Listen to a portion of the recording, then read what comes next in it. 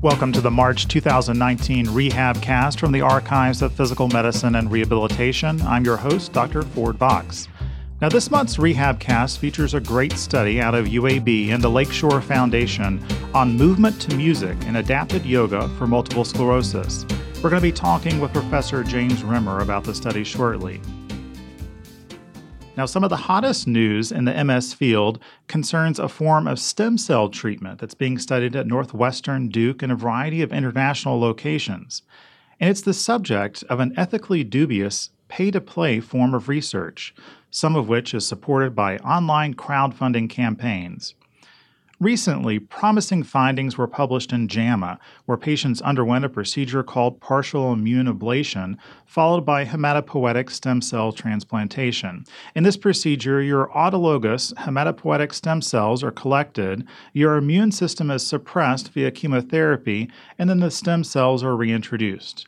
The new stem cells migrate to the bone marrow and over time can reconstitute the immune system.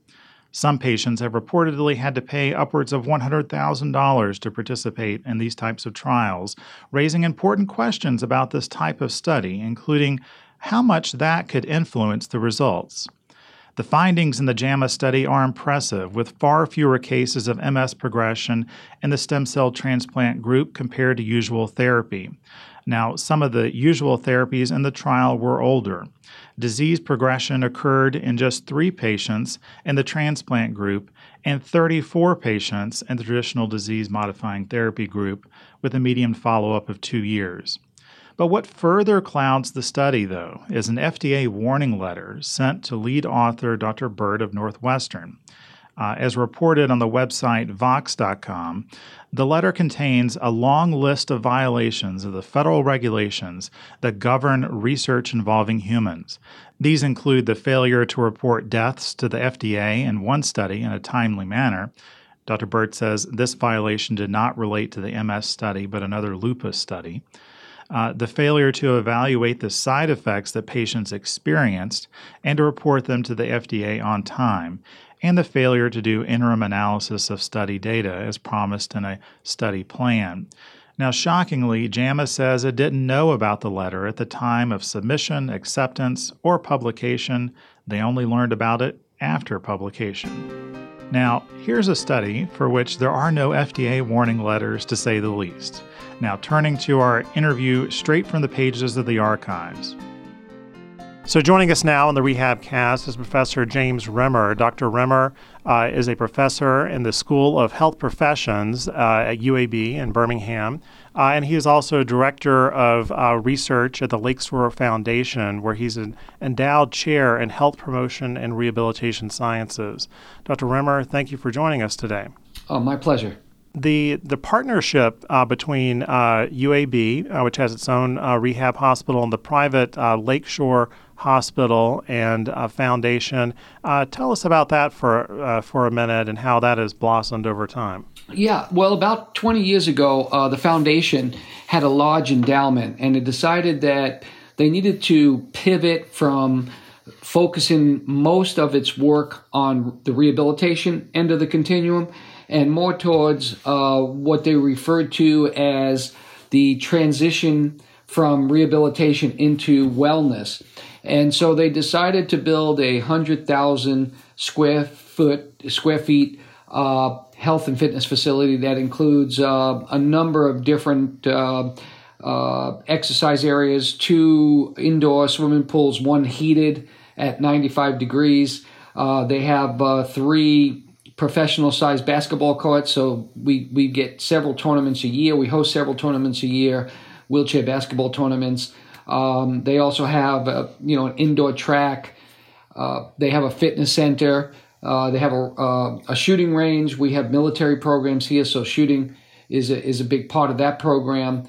And we're adding a new addition this year, a 16,000 square foot addition, which will include a culinary lab or kitchen, mindfulness room, and a clinical exercise room. So the foundation is primarily focused on providing people with disabilities in the Birmingham community and sometimes nationally with state-of-the-art exercise wellness programs.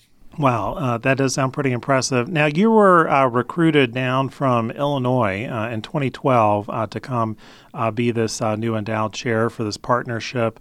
And there, I see you had a career. You worked with you were based in Champaign, but also had work with the Rehab Institute of Chicago, and were a professor there. And your career extends for a long period. You've been involved in a lot of different things with regards to disability research over time. It started out as a PhD in kinesiology. Can you tell us a little bit about the kind of arc of your career? So I started as an adapted physical education teacher in the public school system back in the mid-'70s in New York City, and there became very interested in as an exercise physiology major, kinesiology student. I became very intrigued with the health and function of people with disabilities. And interestingly, physical therapy was an option at that time, but I was really more on the side of wanting to do things in the community. I felt that sports and recreation were critical pieces that were missing in the lives of these young children that I was working with. So I went on and got a master's degree in adapted physical activity, and then from there went on for a PhD in exercise science with a specialization in disability.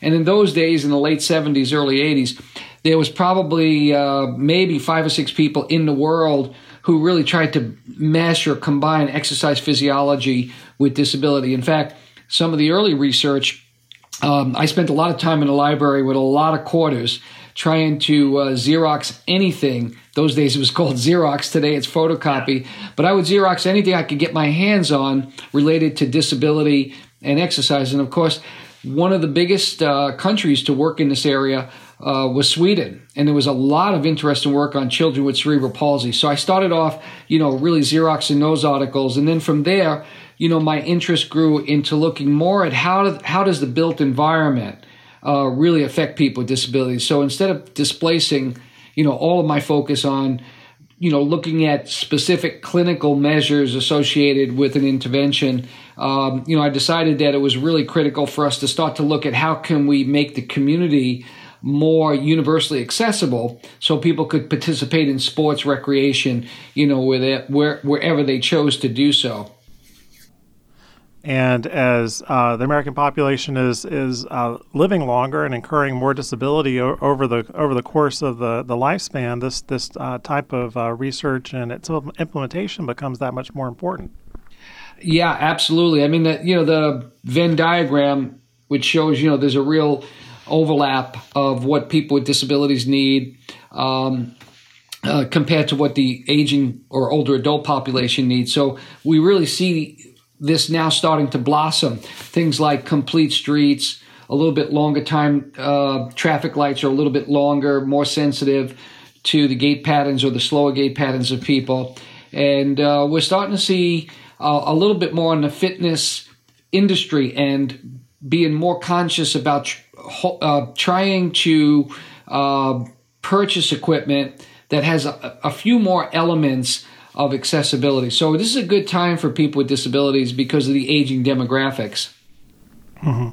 Now, the specific disability at hand here in this study is, of course, multiple sclerosis.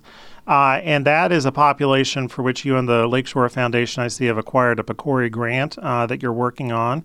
I gather this study in and of itself may not be directly related to the PCORI grant, which seems to be more telehealth related, and this is more in person, although I could see that you might want to transition this to a telehealth model in future. Is that correct? Yes, that's absolutely correct. So our PCORI grant is a telerehabilitation program that was created by an occupational therapist, and it has 3 components. It has a section on Pilates, then there's a second section on yoga, adapted yoga exercise, and the third section is dual tasking activities. And so the program is a 20-session intervention, really, really nicely laid out professional videography. And what we do is we give people tablets, PCs, people with MS, and they go home and they have a tablet and a tablet stand, and then they do these exercises over a 12-week period, 2 days a week for the first 8 weeks, and then once a week for the last 4 weeks. And we're comparing that to an on-site program. So the other group of participants, they actually go to a clinic, a physical therapy clinic, where they get the same exact intervention by a therapist. And so our proposal or our hypothesis is that because there are so many challenges associated with getting to clinics for people with MS, particularly those who can no longer drive or those who have difficulty leaving the home because they have a higher level of impairment, the hypothesis is that we'll see no difference in the outcomes between people who do the telerehab program compared to those who receive the intervention in a clinical setting. The study that we're discussing today that was published in Archives of Physical Medicine and Rehabilitation has a little different twist. Instead of it being, a little bit more on the rehab side, telerehab side, this is more of an in-person program that's based and created by a group of dancers who took the elements of dance, adapted it in terms of its tempo and its rhythm and timing and things of this nature, and then created a 3-day-a-week, 12-week program, which is being offered on site. And so, yes, this specific study, it's entitled The Effects of M2M, or Movement to Music and Adapted Yoga on Physical and Psychosocial Outcomes in People with Multiple Sclerosis.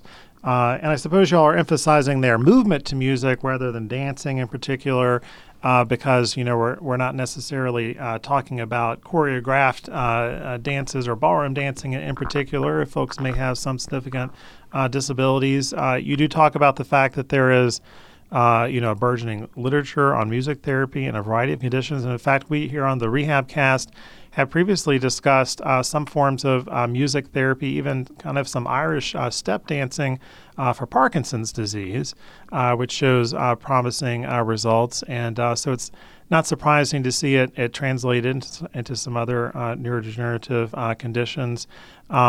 So had you and your group done some music therapy type interventions in this and other populations before this study? No, this was actually funded in 2013 from NIDLR, the National Institute on Disability, Independent Living, and Rehabilitation Research. And, the concept came about because, a couple of reasons. One, my wife is a dancer.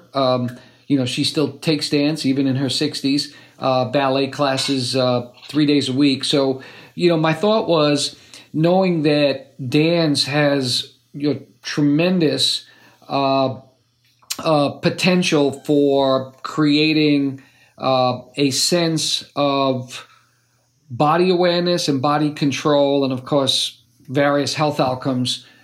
And so we began to think about this with a young lady who I think you contacted, Dr. Zoe Young, who's out of the country. And I found out from her that she was a classical ballerina in Taiwan. And so the planets came aligned. I ended up coming down here from Chicago with my wife. I became very intrigued in how movement and music could be blended in some sort of a fusion so that it could take the elements of classical dance like ballet, modern dance, tap dance, African dance, Latin dance. Was there a way to strip out all those elements and then put them back together in a very systematic structure to allow people with disabilities to engage in movement patterns that would be health enhancing? So that was the major thing, is how do we strip out the core elements of all movement? Because if you look at movement, whether it's ballet or tap or jazz or modern, they all have different movement patterns. Sometimes it's a hop, sometimes it's a slide, a step, moving the arms in one fashion. Sometimes you move the arms bilaterally, sometimes you move them unilaterally. How do you move with other people? So it was really intriguing that when Dr. Young came, we sat down and we came up with an acronym called MAPIT, which stands for Modality, Adaptation, Position, Pattern, Equipment, Time, and Tempo. And from that structure, we were able to lay out or strip out several different forms of dance into, this particular modality would be good for working on strength versus something else where some activity was being done across the floor, then that would be more aerobic. So that's your modality. The adaptations were, some people are not going to be able to do it standing. Some people aren't going to be able to do it for a long period of time. So it's adapted for the individual. And then we get into the pattern. So the pattern is, are you going to do 2 sets with the right leg and 3 sets with the left leg? Are you going to do it standing, sitting? That's the whole pattern of movement. The position is standing, sitting, and sometimes a combination of standing with assistance with a ballet bar. You have equipment. Sometimes it's free weights or ankle weights. Sometimes it's just using another type of device that they hold while they're performing the movement. And of course, time and tempo has everything to do with the rhythm. How quickly, the cadence, how quickly do they move? So when we stripped this out and came up with this acronym, MAP-IT, we realized that, there were really literally hundreds of different movement patterns that we could tailor to people with specific disabilities. The second reason we did it is because we found that there was a real void in the literature for activities that were done to music. As you mentioned, there are specific disability-specific programs like Parkinson's for Dance that is specifically designed for people with Parkinson's. But what we were hoping to do is develop a movement-based program with music that would be more interesting and engaging. So just like all of us, when I go out and walk or I go for a short run, I don't want to listen to the same music over and over and over again, right? Every couple of weeks I'm uploading, some new tunes on Amazon Prime or Spotify. Well, it's the same way with movement. We assume that people are going to really enjoy riding a stationary bike for the rest of their lives. And it doesn't work that way. It's not engaging. It's not interactive. It's not immersive. So we decided that this music was a good way to get people a variety, because what you could do is you could keep the same movement patterns, mix them up, and then you could try different music. And with different music, it becomes, again, much more engaging when they participate in the activity. Well, that's great. Yeah, and I suppose there's an addendum here that outlines some of those specific movement patterns and everything that you guys have organized as well. Yeah, we have a very comprehensive manual of operating procedures, and it's all in there. In fact, the good news is that we were just refunded for another 5 years to translate this study into the YMCA. So now we're working intimately with 5 YMCAs. The study just started last month, and we're going to now translate or move this movement to music program outside of Lakeshore and into the YMCAs. And of course, the other important thing about this study, which is so often not done, unfortunately, is comparing it to some other type of intervention where people spend a similar amount of time with engaged therapists and so forth, so they get all those added benefits of the group participation and engagement in something versus just being entirely on a wait list or so forth and not active at all. And then it makes it very difficult to parse out in these studies, how much is really this intervention versus just kind of all the additive things that someone gets from going into a group program like this. And y'all chose adapted yoga, which in and of itself has a growing literature in rehabilitation and is showing some interesting effects in a variety of conditions. I suppose, and including adaptive yoga, what was your going in hypothesis? Did you necessarily expect that it was going to be inferior to movement to music, or did you think that you might have some difficulty parsing out the effects there? Well, we were thinking that I'm a big fan of yoga. I think it has enormous potential benefits, particularly for those who have really a lot of joint discomfort from running, any kind of pounding. If there's any, risk associated with that, people with fibromyalgia, multiple sclerosis, stroke, adapted yoga is really a great activity. But what I see missing in yoga is what we do so much in exercise physiology. We focus on the aerobic component or the cardiorespiratory component. And so certainly that's what we found in this study is adapted yoga, might be good, for maybe looking at improvements in balance or even strength, isometric strength. But our major goal here was to look at 2 primary outcomes, one was the timed up and go, which is really a measure of good balance while moving, right? Which we know movement to music, you're moving more than you are in yoga where there's a lot more stationary positions. And then the other thing that was significant was the the 6-minute walk test really was, showed great improvements. So we like the idea of movement to music complementing yoga, but certainly the literature is quite convincing that people need to do moderate activity, at least 30 minutes a day, and movement to music is more on that spectrum. It's really focused on trying to get people to a level of fitness that is part of the U.S. National Physical Activity Guidelines, 30 minutes a day of moderate physical activity, about 150 minutes a week.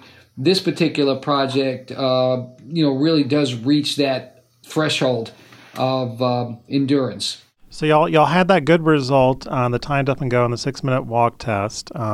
There was this other test of the so-called 5 times sit to stand test, and that one did not prove to have a significant change. Can you tell me about why y'all included that one as well? That a little bit more endurance perhaps involved there, and why you think that wasn't as effective? Yeah, we probably put a lot more emphasis on the aerobic component, of course, which is not strength oriented. The aerobic side of this, we had a little bit of strength, a lot of muscular endurance, but when you look at the 5 times sit to stand, it's rock bottom. You have to have enough leg strength to sit and stand, in your chair. So again, it's one of those stationary movements that is not as receptive to a cardiorespiratory endurance program where you're at a lower intensity threshold, but you want those muscles to be activated for a period of time. So a lot of our aerobic activities are 10 minutes in length.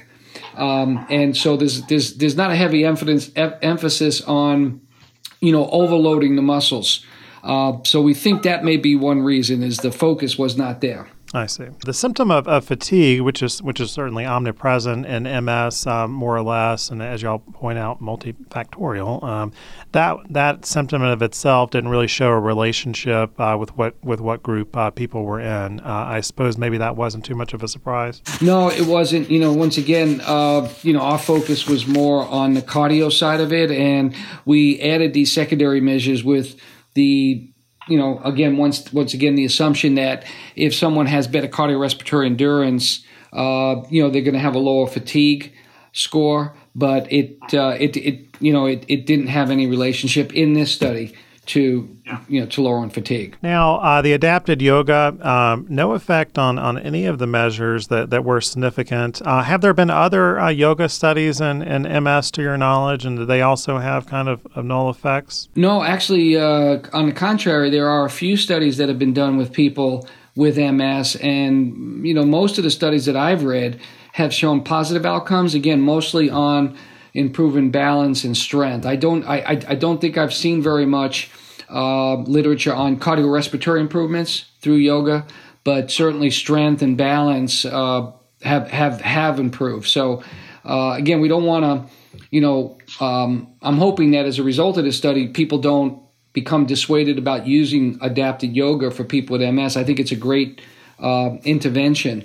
But if you're focused on, really looking at the cardiac and the respiratory system or circulatory system, and you're trying to get more movement across a period of time, like 7, 8, 9, 10 minutes, then you've got to develop movement patterns that people can do for that length of time. Right, and of course the types of improvements that you're seeing, walking, timed up and go, and so forth, those really do and again, not to denigrate yoga and its balance effects that may help prevent a fall or so forth, but really that increased mobility is something that's going to help prevent further advancement of disability. Precisely, and when you look at the videos of movement to music, it does exactly that. There's a lot of stepping. You got to step to the right, step to the left. There's a little bit of even that aerobic dance component, where you might be using a certain pattern,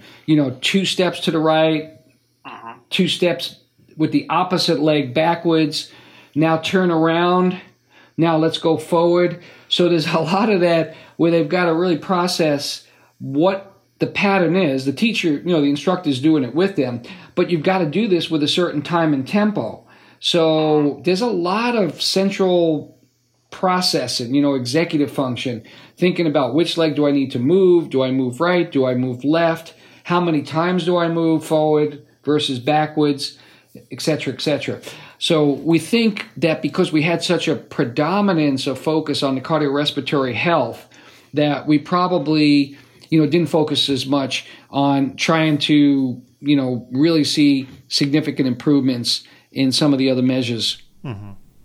Now, looking at some of your study limitations in terms of kind of not knowing exactly what people were in the wait list control and stuff were doing and that type of thing, one thing that crossed my mind, which seems to maybe ebb and flow with the rehab literature, is some form of at-home tracking through, actigraphy and pedometers and things like that. What are your thoughts about how much that type of information could augment a study like this in order to kind of further break down who it seems to be benefiting most, or if people's activity levels overall are improving over the study, and that type of thing?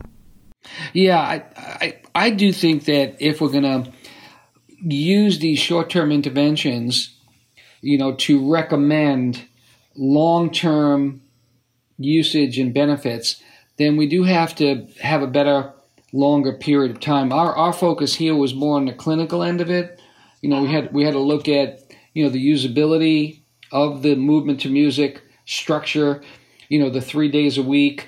We did learn that on average we only hit about a 66% attendance rate. So on average, participants came 2 to 3 days a week, which in some respects is a fairly good finding, because you can do it for 24 versus 36 sessions, and theoretically, you should still see quantitatively almost the same level of improvement that we saw with a 3-day-a-week program, because as you know, with multiple sclerosis, when they don't feel well on any given day, there's a tendency to not come to class. So you have to expect that. Now, what we have done since then is this waitlist control group, which was reported in the study, we have offered them a one-on-one home-based training program. So the third leg of this study was to look at the potential of using the movement to music at home. And so we're just getting ready to finish that study. It should be done sometime in April. And it's a 12-week study, 36 sessions, the same exact movement patterns, but instead of the participant having to come in, they work through a sort of like a GoToMeeting platform, and they get one-on-one training with an instructor. And I just can't wait to look at that data, because there are a lot of unique features. It's one-on-one training. The session attendance is much better, because even if they don't feel well, they don't have to leave the house, so they usually are compliant, and they don't like missing, because they know that this is their personal trainer. So we did use that as our third study. Our first study was just tracking longitudinally health outcomes of people with multiple sclerosis and a couple of other disability groups. And then the second study was this clinical study that was just published. And then the third study, which we're finishing up, is really this home-based tele-exercise program.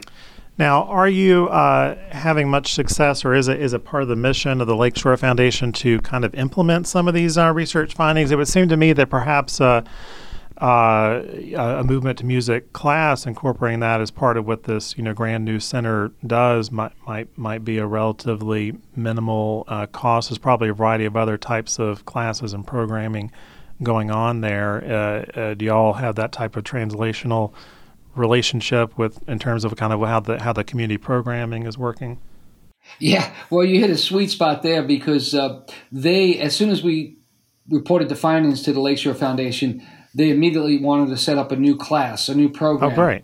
Mm-hmm. However, right after that study was published, we heard about this new 5-year project, this translational study of taking it into the Y. So, because as you know, there's always a limitation in how many participants you can get. We kind of asked Lakeshore if it was okay if we could hold off, since we are going to be running the study at Lakeshore for the first year and a half, 2 years, while we train the YMCA instructors to do so. So we're going to be using their space anyway. We'll be randomizing groups of people who could be members, as long as they meet the eligibility criteria, Lakeshore members. So if we didn't get funded, this would have already been institutionalized, but now with this new funding, we want to get it titrated right down to the level of science that will allow us to know exactly what is going on, in this particular intervention group. The other thing we're doing is we're expanding the group of people, and rather than focusing just on a specific disability per class, we learned from the last iteration that in some respects it may be easy to do this by function. So this particular new study is we've got 3 groups of people. One group will be doing only sitting, movement to music, activities sitting. One group will have the standing and sitting combination. And then we've also identified that there's such a large stroke population, we're going to have a specific movement to music class just for people with hemiparesis, right or left side. Well, that's really great to hear, and I'm glad you'll have such support from the Lakeshore Foundation. They're eager to take the ball and run with it, and it looks like, this is going to happen one way or another. Well, hopefully a lot of other folks are interested now, having heard this episode of the podcast, and of course, check out the paper itself in this month's archives. And Dr. Rimmer, I'm glad to hear that you're drilling down further, and we're really going to get to the meat of the matter in terms of for which populations this is most impactful and which elements of it and so forth. Thank you very much for joining us today. Oh, my pleasure. And that's it for this month's RehabCast from the Archives of Physical Medicine and Rehabilitation. Please join us again next month for another fascinating study and in-depth interview ripped straight from the pages of the archives.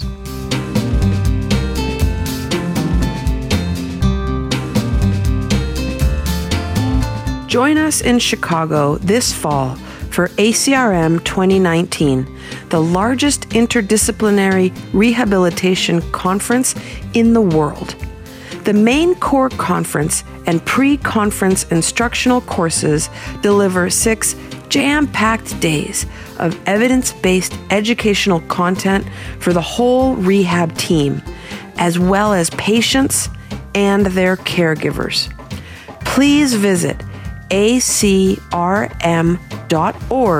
for more information and follow #ACRM2019.